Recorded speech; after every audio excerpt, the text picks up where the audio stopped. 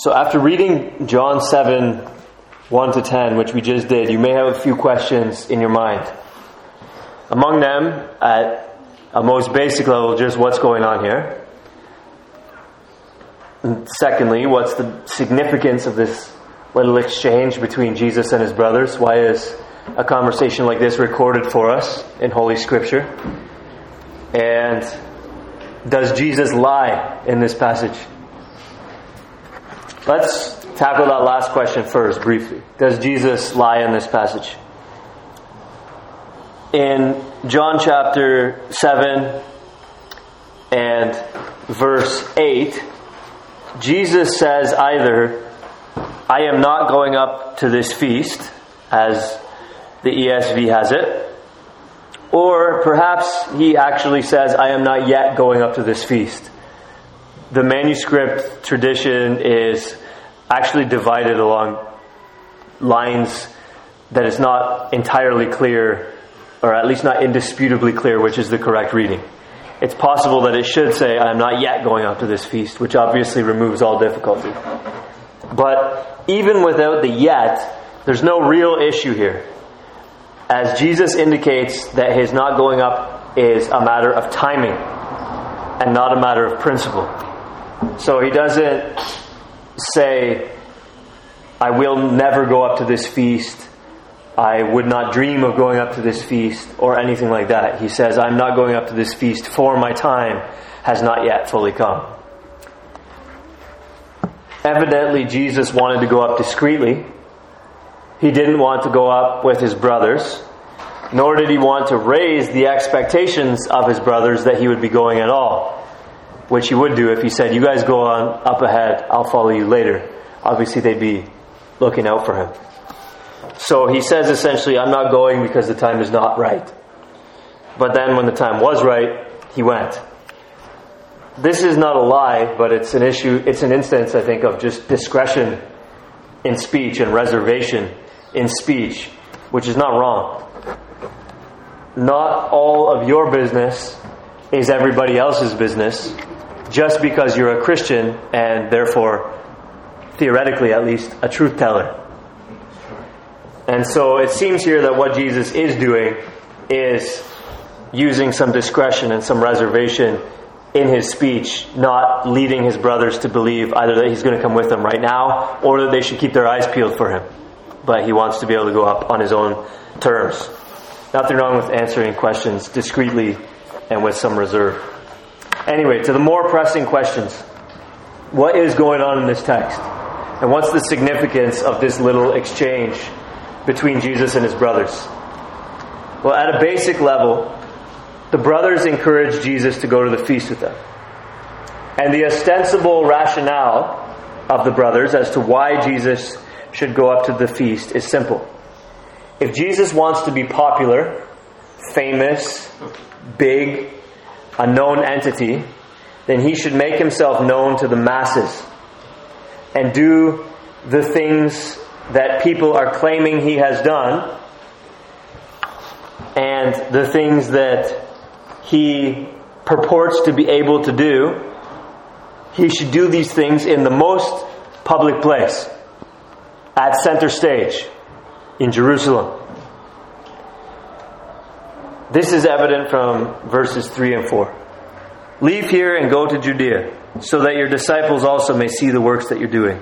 For no one works in secret if he seeks to be known openly. If you do these things, show yourself to the world. That's the sense of it. Were his brothers sincere in wanting him to succeed? Or were they poking fun at him? I tend to think that they were poking fun at him, actually. Because in verse 5, it says, for not even Jesus' brothers believed in him. In other words, they did say, go do these things in Jerusalem if you really want to become popular. But they said these things because, for the very reason that they did not believe in him. So it seems to me that they were egging him on in the mean-spirited way that some people might egg somebody on to try hot sauce that's too spicy for them. Or the way that people might egg somebody on to try an athletic feat that's too difficult for them. or the way that people might egg somebody on to go talk to a girl that he likes without telling him that he has lettuce stuck between his two front teeth. Right? We all know, we can all think of examples of these sorts of situations and the type of attitude that prompts these sorts of situations. It seems to me from this text that Jesus' brothers wanted to see the spectacle as Jesus crashes and burns, so to speak. I don't think that they realized the level of hostilities toward Jesus at this point. We read in verse 1 that Jesus would not go about in Judea because the Jews were seeking to kill him. I'm not suggesting that Jesus' brothers consciously wanted Jesus to die, but it does seem from verse 5 that their suggestion to go up was not sincere, but that they were somewhat disingenuous and motivated basically by a desire to maybe have a chuckle at Jesus' expense as he goes to Jerusalem, tries to put himself forward as some kind of a religious leader, and inevitably, in their minds, falls flat on his face, for they did not believe in him.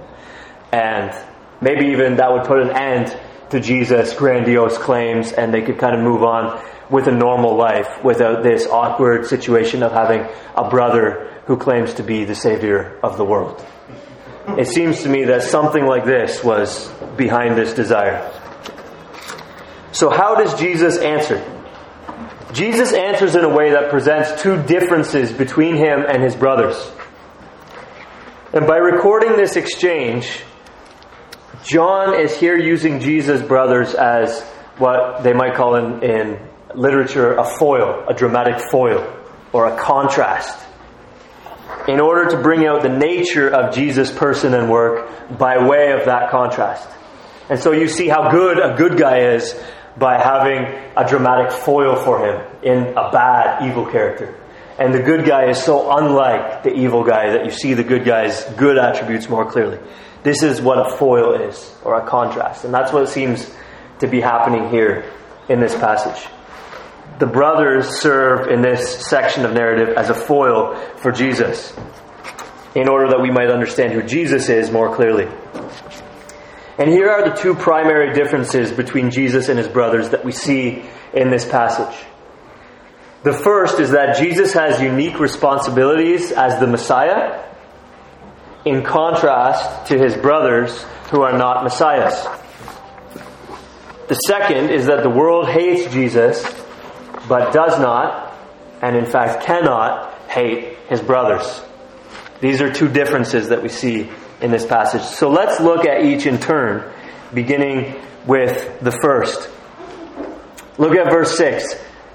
My time has not yet come, but your time is always here. Contrast. The first contrast that Jesus draws between himself and his brothers is that his time is governed by a peculiar mandate in a way that theirs is not. And of course, this is because Jesus is the Messiah and they are not Messiahs. As ordinary Jews, they could make the trek to Jerusalem whenever they wanted. It was not required that their timing be precise in any way. If I can put it this way, God didn't care whether they went on Monday or Tuesday or Wednesday, whatever. Whenever they want to go, go. Your time is always here. When Jesus says, my time has not yet come, he's implying that there is a precision to his mandate which exceeds theirs as ordinary Jews. In other words, God does care whether Jesus goes on Monday or Tuesday or Wednesday or whatever. This extra level of precision is tied to Jesus' mandate as the Messiah. See, the Jews had to keep God's law, his revealed will. That's it. Jesus not only had to keep God's law, his revealed will, but Jesus had to do many additional things that were not required of ordinary Jews and are not required of Christians today. Let me just give you a couple of examples. Fasting 40 days in the wilderness. We read that Jesus was driven out into the wilderness by the Spirit to fast for 40 days. It was God's plan and purpose for Jesus that he fast for 40 days in the wilderness. That's not God's law. We don't have to do that. We're not bound by that. Another thing, dying on the cross to save people from sin.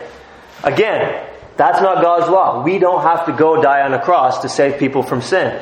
But as the Messiah, that was an additional duty that Jesus had. Here's another example here in this passage.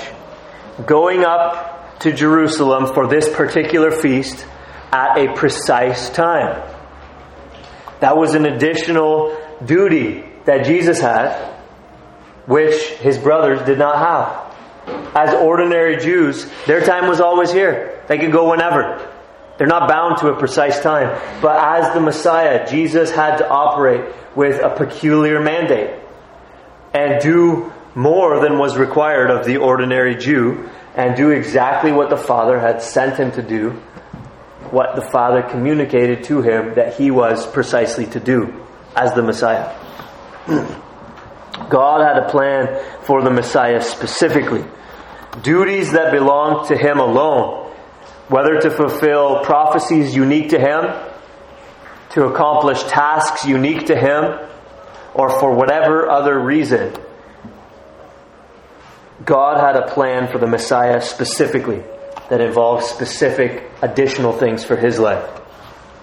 And Jesus was bound to all these additional, unique responsibilities in addition to the precepts of God's law, which were binding on other men also. So one way that Jesus is different from his brothers is that he is the Messiah. Unlike them, they are not Messiahs. And therefore, Jesus has unique responsibilities that they do not have. Your time is always here, but my time has not yet come. So I'm not going to the feast just yet, implicitly. Another way that Jesus was different from his brothers is that the world hates Jesus, but does not and cannot hate his brothers. This is in verse 7. The world cannot hate you, Jesus says to his brothers. The world cannot hate you, but it hates me because I testify about it that its works are evil. Since Jesus' brothers did not believe in him, according to verse 5, they remain part of the world. And by way of reminder, in John's Gospel, when we read the word world, we are not to think of every person without exception. We are not to think of the physical earth and sky, but rather something like the ungodly culture of mankind, or the ungodly society of mankind. I tried to source the quote, which I'm sure I mentioned in preaching earlier in John, but for some reason I couldn't find it. One of the commentators says something like, mankind organized together without reference to God. This is the world. It's this system, this collection of people who have essentially, as Psalm 2 says, gathered themselves together against the Lord and against his anointed. The unbelieving world. This is what is meant by the world in John. And as unbelievers, Jesus' brothers are part of that culture. Jesus' brothers are part of that society. They are part of that system. And so the world does not and cannot hate them. A lion cannot attack itself. A gun cannot shoot itself. The sea cannot drown itself. And the world cannot hate itself. By contrast, Jesus is not part of the world. See, this is not to deny his humanity. Jesus is fully human. This is not to deny his physicality. He became flesh and dwelt among us. This is not to posit that he was like a hologram out of Star Trek or something with the appearance of a man but was not. When we say that Jesus is not part of the world, what we mean is he's not part of that system. He's not part of that society or that culture of the world which is unbelieving and has organized itself together outside of the lordship of Christ. And a lion can attack another. A gun can shoot another. The sea can drown or sink something external to it. And the world can, and in fact does, hate those who are not a part of it. And Jesus is not part of the world. In fact, Jesus testifies against the world that its works are evil. And so, like a snitch who is hated by those he testifies against in court, Jesus is hated because he testifies against the world.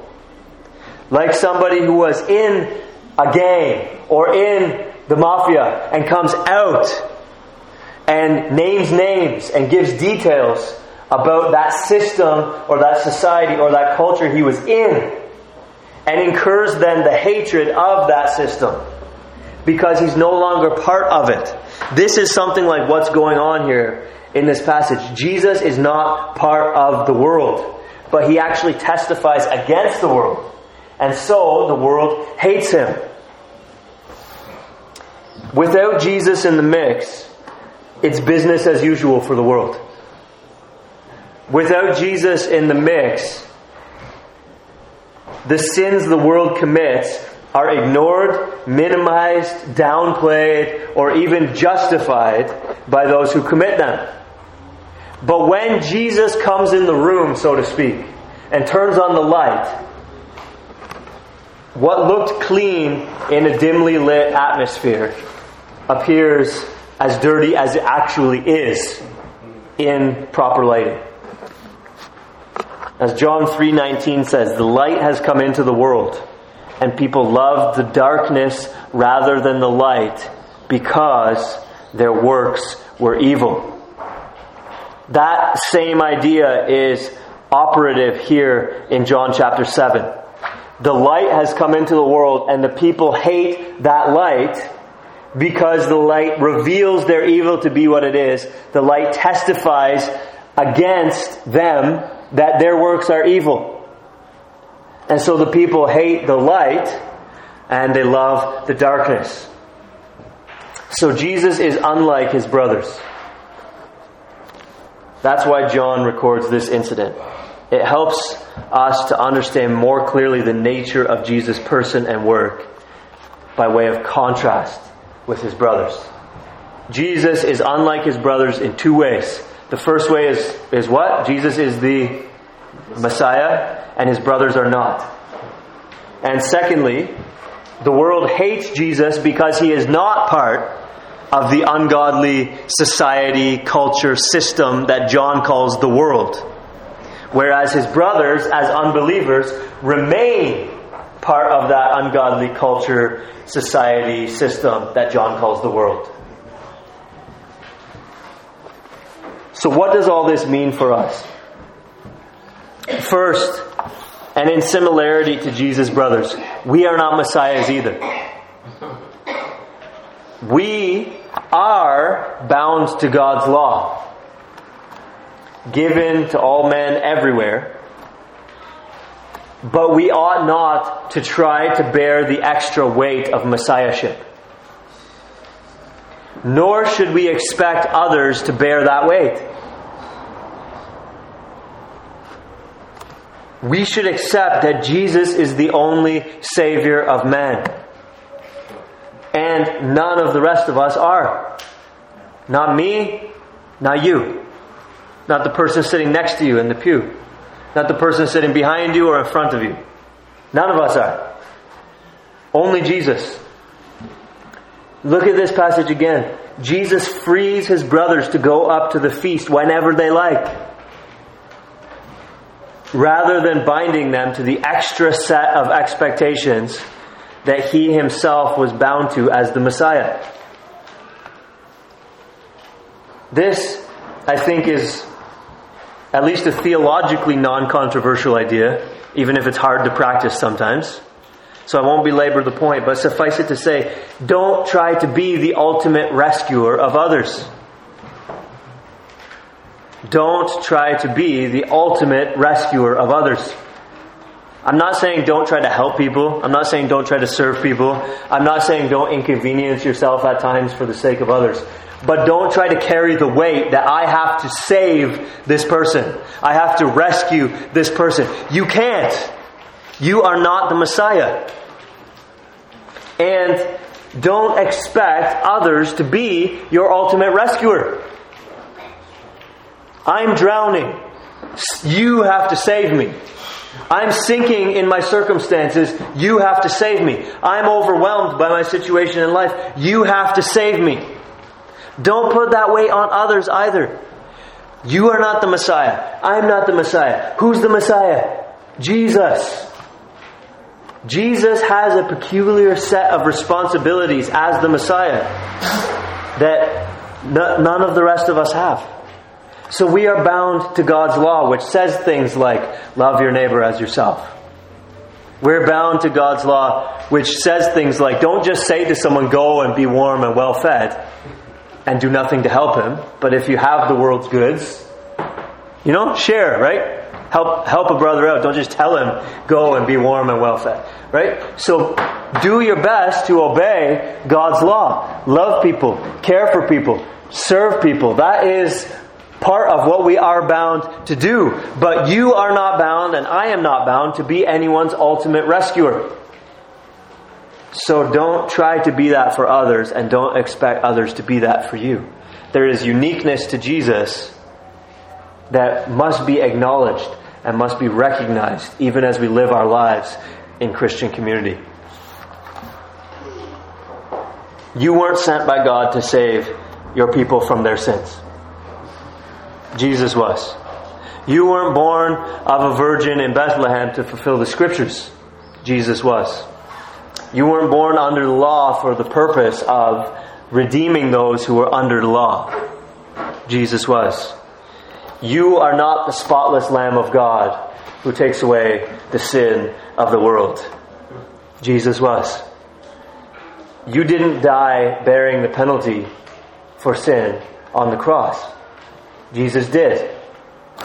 You didn't rise on the third day in victory over the grave, and you do not hold the keys to death and hell. Jesus did and does. And you will not make all things new. Jesus will. You are not the Messiah. I'm not the Messiah. Jesus is the Messiah. Let the Messiah be the Messiah. And let Him bear that weight. You just do what God requires of you in His law and expect others to do only the same. We are like the brothers with respect to messiahship. We are not messiahs, but Jesus is. Second, however, we genuine Christians are like Jesus in that the world hates us too. We are like the brothers with respect to messiahship. We are not messiahs, but Jesus is. However, we genuine Christians are like Jesus with respect to the hatred of the world. Jesus actually says directly to His disciples in John chapter 15 and verse 19, the world hates you. And why does the world hate Jesus' disciples? In the same verse, John 15:19, Jesus provides the explanation. If you were of the world, in other words, if you were part of that system, that culture, that society that organizes itself together outside of the lordship of Christ in unbelief, if you were of the world would love you as its own. But because you are not of the world, but I chose you out of it, therefore the world hates you.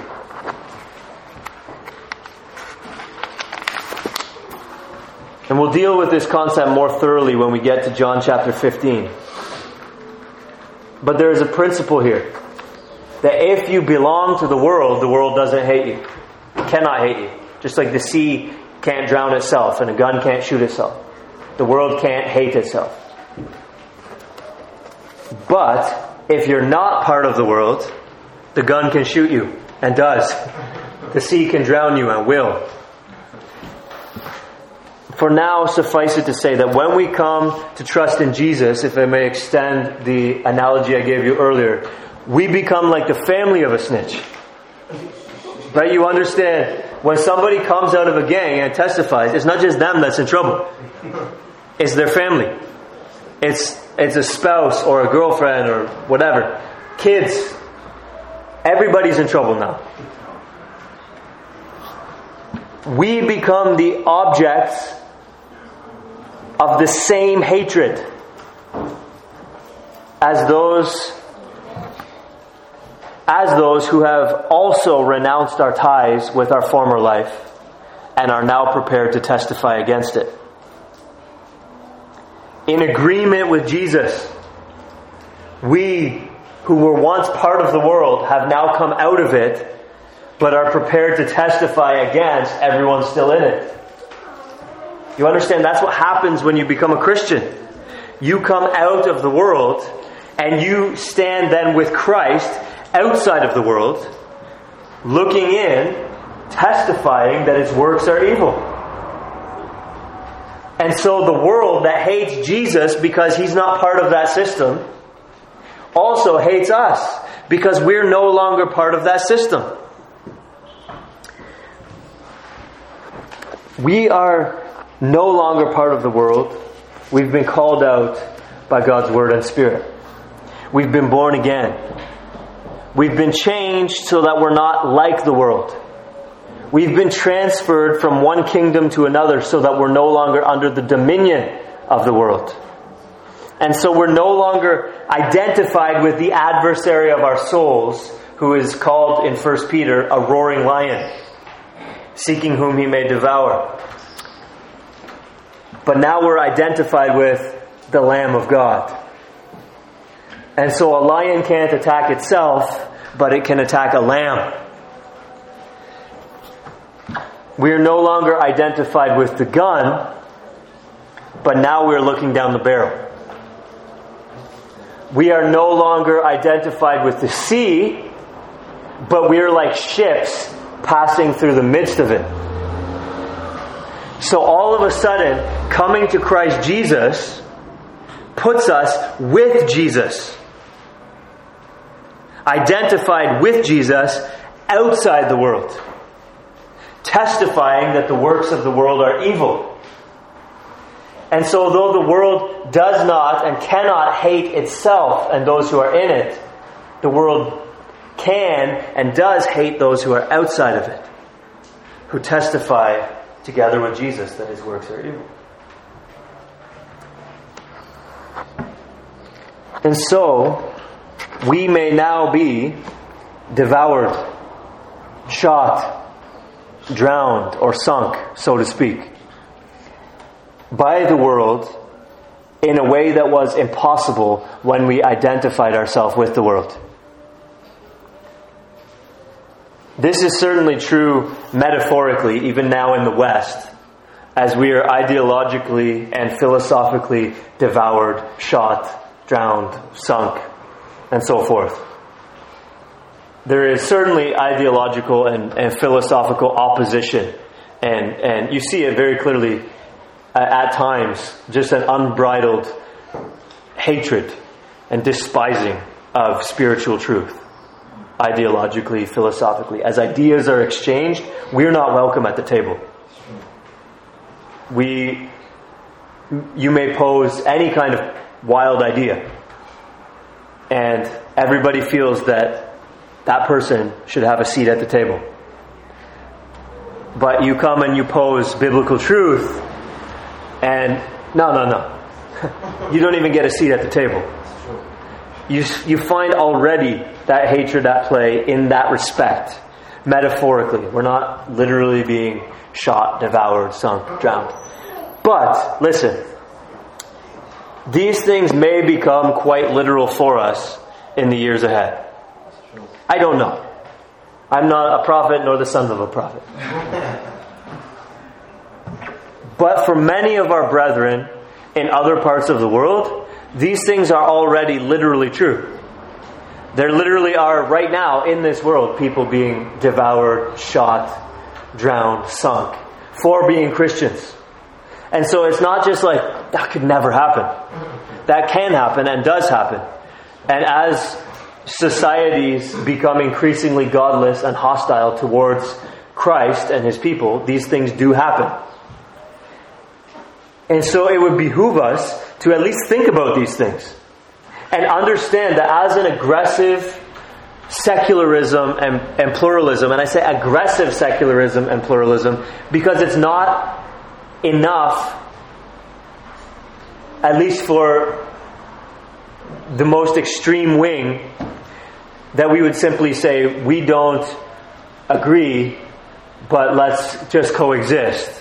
We must actually jump on board and sign on and espouse the same ideas. We're finding that things are moving increasingly that way in the West.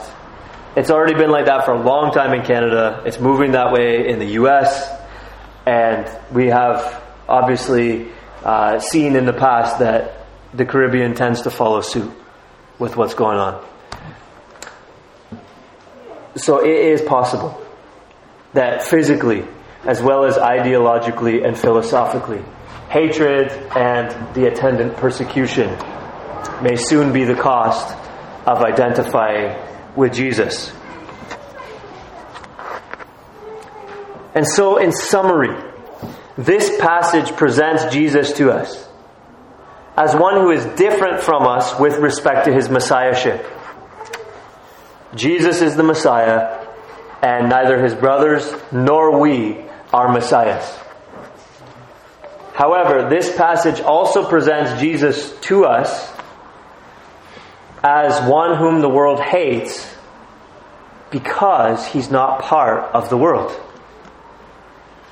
And when we come to faith in Jesus Christ, we come to identify with Him who is not part of the world. We leave the world and go to Jesus. We become informants against that life that we left, that society that we left, that family that we left. And so we actually incur the same hatred against us as we see is operant against Jesus in this passage. This is how this passage presents Jesus to us, as the Messiah who is hated by the world because He's not part of it and in fact testifies against it. We will never be the Messiah. But when we become Christians, we too will no longer be part of the world, and we also will testify against it. Which means that we will be like Jesus in that respect. Unbeliever, listen to what this passage says implicitly about your life. Your works are evil. Now you might say, well, they're not evil. I'm not as bad as some. I mean, I'm not actually in the mafia, or I'm not actually in a gang, and, Jesus testifies against, though that's the world. I'm not in the world.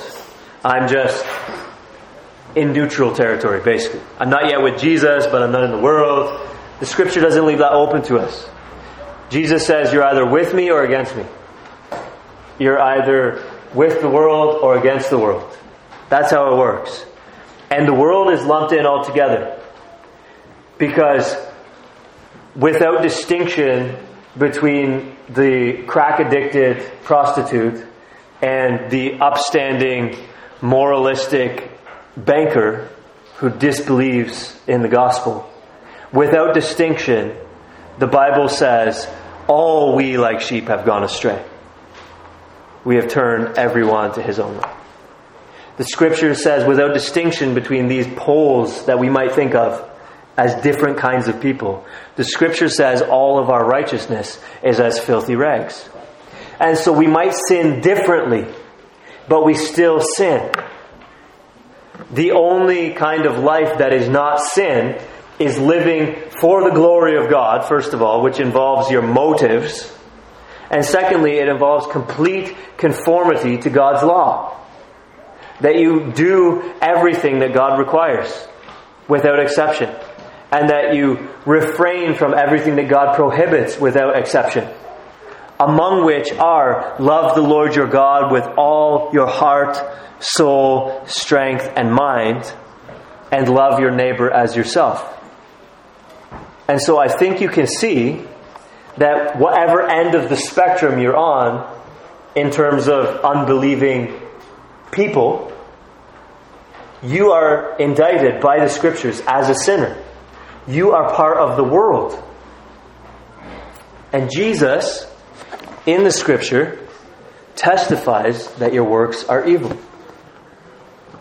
And as is my duty this morning to be a spokesman for God, I testify to you that your works are evil. And all we in this room who are Christians also testify to you that your works are evil. Don't miss that. This is what this passage says about the world, and the way that the world is defined is unbelievers.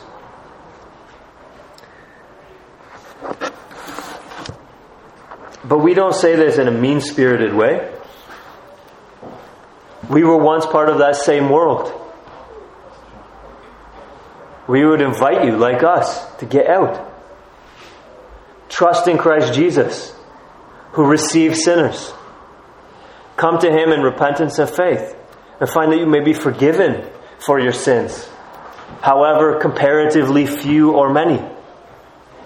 To whatever degree of severity you have strayed, Christ Jesus receives sinners. And so come. But make no mistake as you contemplate coming. To come to Christ in faith is to embrace a certain amount of rejection and hostility and distancing from people in your life who will remain in the world when you come out of it. Make no mistake that worldly people will become increasingly hostile to you as you first come to Christ Jesus, and then as you grow in holiness, and your life, your attitudes, your thinking, your words are conformed to the pattern of Scripture. There is a cost involved. Make no mistake, professing believer, you who claim to be a Christian, that this is what the normal, genuine Christian life will look like.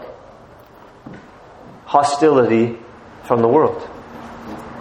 A genuine Christian cannot be loved unequivocally by the world. A genuine Christian cannot be loved unequivocally by the world. Jesus had instances and seasons and aspects of acceptance by the world, didn't he? There were times when Jesus was riding high on the tide of popular opinion. There were times when tax collectors and sinners liked to be around him. There were times when even Pharisees sought Jesus out to have a conversation, like, for example, John 3 and Nicodemus. There were times when people esteemed Jesus somewhat in a positive way. And so there may be times, similarly, and aspects and seasons where you as a Christian enjoy some level of favor and approbation and perhaps even popularity in and from the world. But just as Jesus was ultimately rejected, just as Jesus was at the end of the day not tolerated by the world, so it is with His people. The world can only love us so far, so much, in a certain way, to some degree, at some aspect. And you have to understand that at some point, Christian, if you are a genuine believer, identified with Christ, not part of the world, but testifying against the world that its works are evil, you need to understand that you will butt up against the hatred of the world. If you never have, that should be concerning to you. Because the only ones that the world does not hate is its own.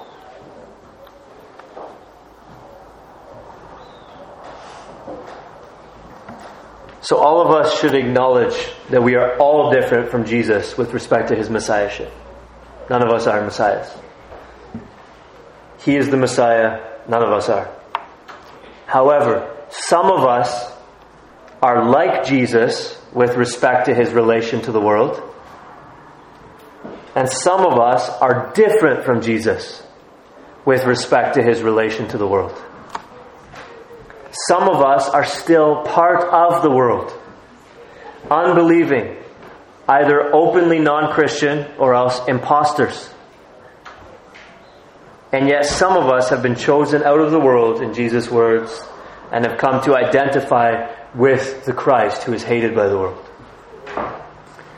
The contrast drawn in this passage between Jesus and His brothers in this respect ought to help us consider how we are like Jesus and how we are unlike Jesus in these two respects. Where we may not identify with Jesus, namely in this case, His Messiahship, and where we ought to identify with Jesus, namely not being part of the world but actually testifying against it, that its works are evil. Give careful consideration to these things. Are you the Messiah? No, that's an easy one. Does the world hate you as it hated Christ? The answer to this question, does the world hate you as the world hated Christ? The answer to this question is the answer to the question of whether you are a genuine Christian or not.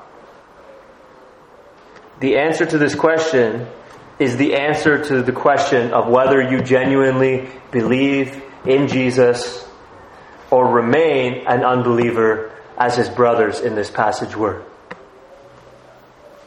Whether you are still part of the world or whether you have been called out. Give sober consideration to that question.